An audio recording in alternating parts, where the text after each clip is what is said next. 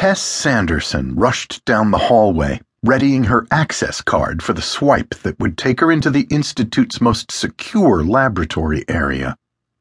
The call had reached her in her office at Hessler Industries, just a few blocks away. After waiting a few interminable minutes for a cab, she started to walk before settling into a near jogger's pace.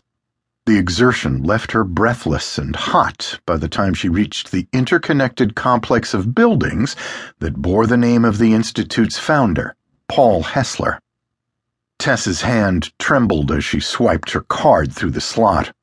The metallic click sounded, and she yanked back on the heavy door. Inside, she felt colder instantly, chilled by the humidity-free 70-degree air of the research wing. The stark white walls and bare tile invariably made her expect a clinical antiseptic smell, but the air was utterly devoid of scent, save for a stray whiff of someone's perfume or cologne that still lingered. Tess continued past a series of knobless, electronically operated stainless steel doors, aware only peripherally of what was going on inside them. The Institute was not her domain. At least it hadn't been until recent months, and her role even now remained strictly informational, conduit for a project that had been officially shut down more than 6 months earlier. She reached a door marked "Closed for Construction" and pressed the 6-digit entry code into a keypad. The door popped open and Tess entered, closing it quickly behind her. The lights in the antechamber sprang on automatically, and she pressed her right eye against a lens inset next to a second door.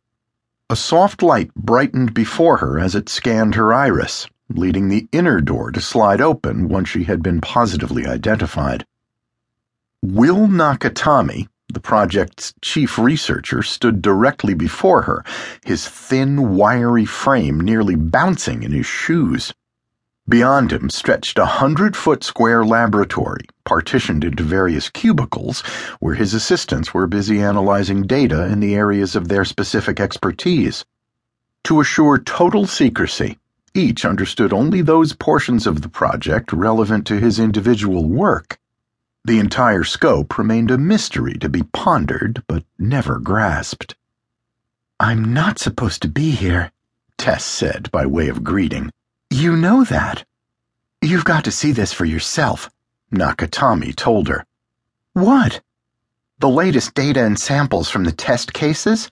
I haven't quite finished the analysis, but—" Tess grabbed Nakatami's forearm and squeezed. "Yes or no?"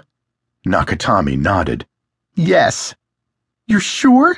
Tess asked, already reaching for her cell phone as her heartbeat quickened. "The data confirm it. This is beyond anything we expected or hoped for at this stage." Tess finished dialing a phone number halfway across the world, in Israel,